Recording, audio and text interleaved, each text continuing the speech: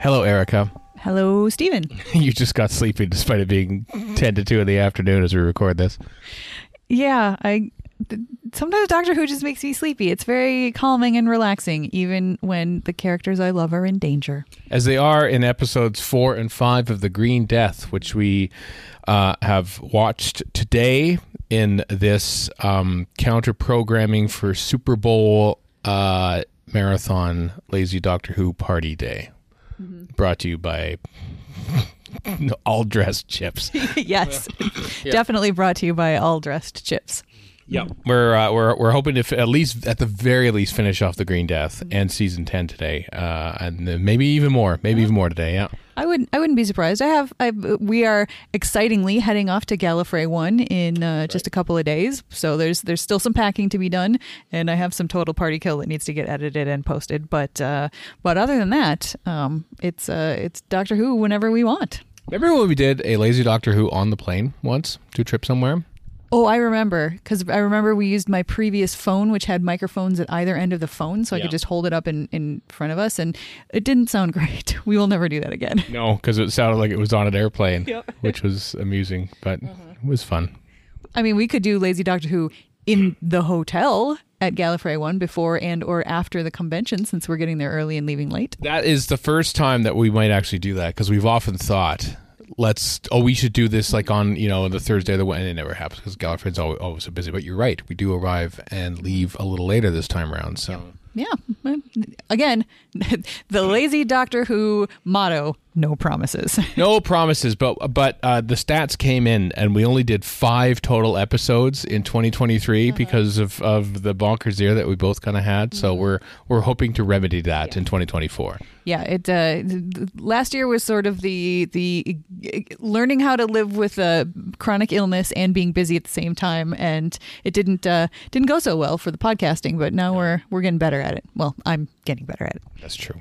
I'm getting better at it too. Finding the time to watch Doctor Who, Green Death, episode 4, episode 5, 2 in a row. Your thoughts on these 2 episodes that we saw here today? I know I asked you this before. Did you watch this story before for Verity, and also way back in 1994? Well, I certainly didn't watch it in 1994. Or in your last big marathon, I thought. Wasn't that when it was? Yeah, but I didn't have Pertwee in the 94 marathon. No. That's right. It was no, but I have seen it. I watched it for Verity. I think I also had watched it previously. I've seen this a few times, yeah. Okay. So this is not new to me. Right. But it's been long enough that I didn't actually remember the specifics of what was happening. So it was fun to watch again. There are so many comparisons between the Doctor and Professor Jones, and it's so correct. That scene where he is working and Jo is trying to help him, and then she tips something over and he gets all stroppy, and it's just like, yep, basically he's the younger, hotter version of the Doctor, so it makes sense.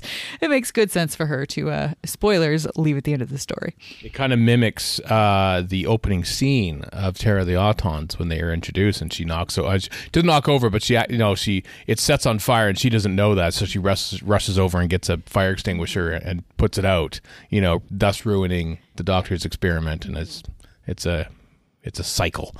It is, yep. And they're even using glass tubing and some of the same props that they had in that very first scene with Jo and the Doctor. Yep. Which I'm sure was not a conscious illusion, just reusing props. Spoiler alert, a prop we saw in these 2 episodes will show up in a future episode of Doctor Who. That's all I'm saying right now. Is it the Metebelis 3 crystal? Sorry, I should clarify. A prop we saw in this episode of Doctor Who will feature in a different episode as not the same prop. Oh. Yep, so there you go. Okay, that's fun. Is it the chair? I'm not going to say anything. Oh, okay. Nothing. All right, well, then I guess it doesn't make any sense for me to guess because I wouldn't get anything out of it. It's like that episode of Babylon 5 that I hated the first time I saw it because it was basically just saying, oh, here's all the hints we're going to give to things you don't know yet, but we know, and I hated it. Signs and Portents, I think that episode was called. I thought you're just dancing, you're just like coming back from the future and just dancing around in front of you, thinking, I know what you don't know, and then going off, and that annoyed me.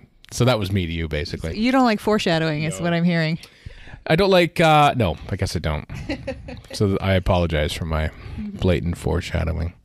I want to point out one thing before, because the doctor said chitness, and you immediately said Chitinous. chitinous, and a popular anecdote from Barry Letts. The following Monday or Tuesday or whenever the next week, he got a letter from some student or some kid or somebody from some school or something, and the letter simply said, "Dear Mr. Letts, the reason I'm writing is how to say chitin," because they had because they just wrote it and they didn't know how to pronounce it, and so chitinous is how it came out from John Pertwee. I just find it amusing that an episode which has a famous mispronunciation also features a word metabilis, which itself would have a famous mispronunciation some 30 years after this, 40 years after this. Yeah. That is funny. Metabilis. Yep. I mean, I get a little bit annoyed by that, and I understand that the production schedule of Doctor Who and many shows is very tight, so you don't have a lot of time. And at the time, you couldn't just ask your phone, "How do I pronounce this word?" But at the same time, it's like I read stories for I narrate stories for the Uncanny Magazine podcast. And when I come across a word that I'm not super familiar with, I always look it up and try to find at least 2 different pronunciations from 2 different sites, or dictionaries, really, because that's what I go to. And just the idea that, like, they actually did rehearsals in these days, right? Well, see, it's on location. And on location, often they would show up, basically record a scene at a time, as opposed to the studio stuff, which they'd rehearse for like 2 weeks at a time. But location was different. So all right. Then I'm definitely willing to cut a little bit more slack. I still think it's funny, but my headcanon is that the doctor has visited some other planet where for some reason they speak English, but they pronounce that word chitinous. Yeah, that makes complete and total sense. I 100% believe it. Tom Baker would famously say, like, somewhere along the lines of like, "Oh, you're like, why are you holding the water up to your ear like that?" or something like this. Like, well, I've been to a planet where people like communicate by listening to water, glasses of water next to their ear, or something similar like that. So that entirely fits. Doctor Who is an alien, so works out. Anything else you want to mention about these 2 episodes? None at all. Nothing at all. Serendipity. What a clue. That's when I first heard this word. So when they came out with that movie with Kate Beckinsale and John Cusack many years later, I thought, I know what that word means. And so I was that whole movie was spoiled by me because I knew what the word meant. And so I just waiting the whole movie for them to show up together at the end of it. Did you see that movie?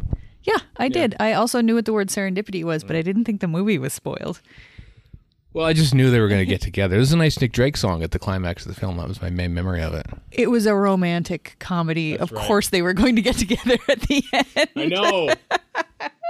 Just like Joe and Professor Jones. Maybe they don't. How do we know? Maybe Professor Jones is going to succumb to his Green Death illness at the end of episode 5. I was actually quite impressed by the makeup. When you first see the close-up of him in bed, I was like, wow, he's got a real ugly bruise on his neck there. And that was before it had been glowing or anybody else had noticed it. It was just like, that was just a very cleverly, nicely done little bit of camera work and stuff. Well, what it was is the same makeup, but with just your standard television lights on it. But then the next shot, they flipped on the old front axial projection shot and therefore made it glow. Cool. Yeah. That's neat. Yeah. Wow. I'm in a way even more impressed that the makeup by itself didn't looked like a really good, well done, created bruise. Nice. Yeah. I learned all about front axial projection in the making of Silver Nemesis PBS special from 1988. They went through like a whole process. It was way before Doctor Who Confidential. They had like 3 minutes worth on this process. So I know everything about front axial projection. And when it's used in many Doctor Who episodes, in Neverwhere, for Peter Capaldi's cloak, in Superman, the movie, all their white cloaks are done with front axial projection. Yep. Fancy stuff. Green Death did it first. First ever? No, probably not. I would like to know the history of front axial projection, though, because I just want to know these things. That's all. Yeah. Fair. Yeah. Yep. I had forgotten that Mike Yates went in semi undercover. Yeah. But still was not remotely moved by the doctor's pleas to try to get him to stop the bombing, the explosion, and then later there's bombing. And this is a really classic Brigadier story where he gets to blow stuff up, blow stuff up, right, and then bomb things. Yep. with hand grenades dropped from helicopters. Yeah. Yep. And it's also perfectly stereotypically brigadierish because none of that works. Nope. And actually, one of the things makes it worse is the because it was the explosion in the first place that forced them up and out. And I did like the direction on the scene where he says, just we won't see any of those creepy crawlies again, take my word for it. And everybody just stays silent for a second, and then they turn and they look at him, and he kind of like gets uncomfortable. And I was like, that's a great scene. That was really lovely. Everyone loves the Brigadier. When he says creepy crawlies, I never thought I'd fire my pistol at a dreaded caterpillar, that sort of in anger at a caterpillar. Yeah, I liked that scene between Yates and, because at first you think they're keeping up the pretense, but no, it's the doctor genuinely angry at everything, and I feel like Yates is like not even, he's kind of just sort of like towing the line as well, not even it's just two guys arguing without the pretense of disguise. Yeah, it's a very subversive couple of episodes, like when the doctor's sitting there and he's going off on computers, as was the style at the time. Computers are evil machines. But then when he's sitting in the chair there having a chat with Stevens, and he's going all the profits to global chemicals, what's good for global chemicals is good for the world, freedom from freedom. Like, it's very, very subversive stuff here. Yeah, I mean, it's just like very anti-fascist in a way. And also when the doctor is first confronting and meeting Boss and learning what he is, and he's, all that anti-computer stuff. But also it's just like the big bad in this story is capitalism. It's a CEO, basically. Boss is the CEO who is high on his own supply. That certainly doesn't sound familiar at all. No. In this day and age. CEOs ruining the world? What? No. So it just, like, that whole sequence was very, kind of like the environmental realities of the first few episodes. We're feeling like, oh man, that's just too real. Now we've gotten to the capitalism and CEOs really suck part of it. That's like, no, that's too real. I know. And it's 1973 and you think, oh, it'll just get better from here. But then the 80s came along and we're all like celebrating capitalism in movies and stuff. And it's just, sad in a way, isn't it? It's just very sad. Yep. It's just like, here we are again. Yeah.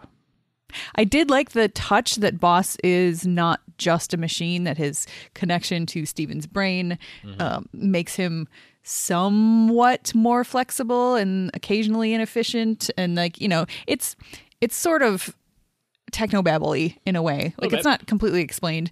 And then the doctor tries to Captain Kirk the robot, and it doesn't quite work. It's about to, and then Stevens comes in. So it's kind of interesting that it's having its cake and eating it too. Like, it's having it both ways. Like, we can use some of the same tropes that we would use on a straight up machine, but we don't have to adhere strictly to that because we also have the human brain sort of wrapped up in there as well. And it's interesting too, just the relationship between Boss and Stevens all the way through, like from the moment that you discover that there's somebody else. It's like, Stevens is he's not brainwashed. It's like, this is part of his brain that is I don't know if they're actually still connected in any way, or if he's just like, this is my brain created this, therefore I will follow it. He really seems to believe that the world will be better off if everybody had freedom from freedom, and we're just mindless drones, not having to be fearful or hungry. It's almost more chilling when he comes to that conclusion on his own, as opposed to being brainwashed by a computer, Yeah, because obviously there are people who feel that way, and that's that's creepy, folks. Yep. No, thank you. Why can't we have just good old Peel from the Sandbaggers back again? Because he's a lot more pliable and fun than Stevens, same actor, played both. You see, that's why I say that. We can always just watch some of the Sandbaggers and we'll get that. Although in some episodes he's sort of a villain too. That's true. Stamping down Burnside Burnside's a bit of a villain too in a way. Yes. Yep. Yeah. One of the original anti-heroes. That's true. That is true. What else? What do you think about the Doctor's various disguises during the Global Chemicals heist? If this was as I was watching it, I kept thinking, seeing little yellow text along the bottom of the screen.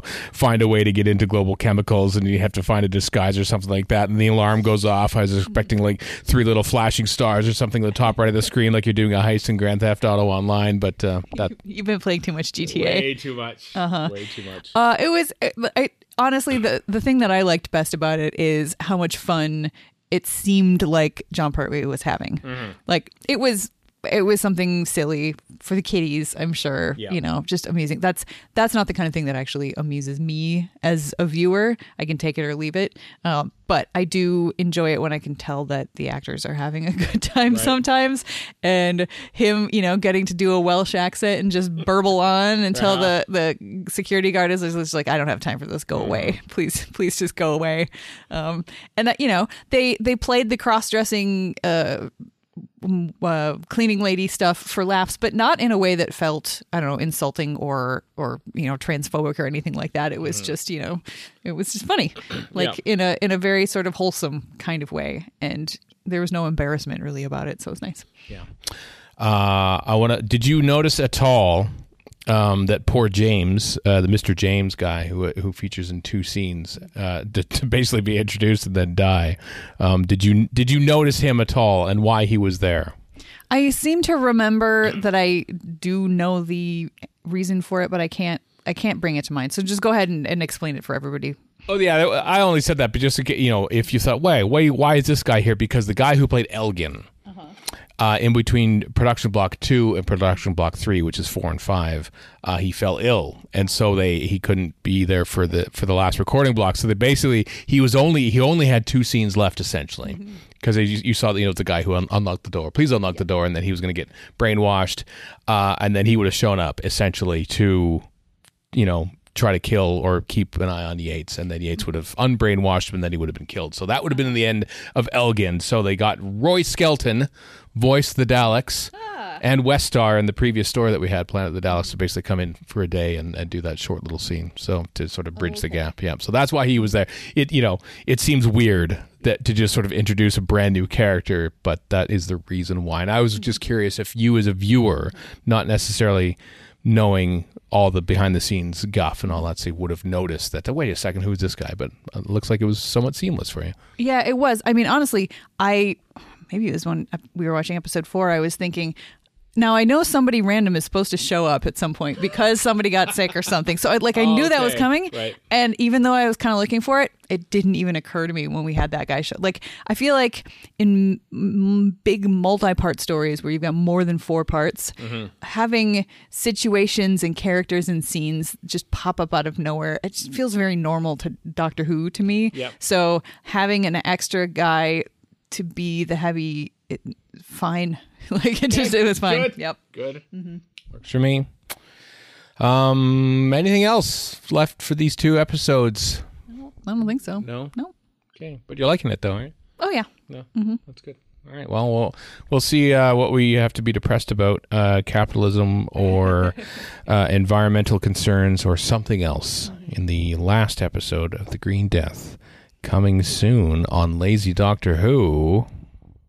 On the Incomparable Podcast Network. Goodbye, Stephen. Goodbye.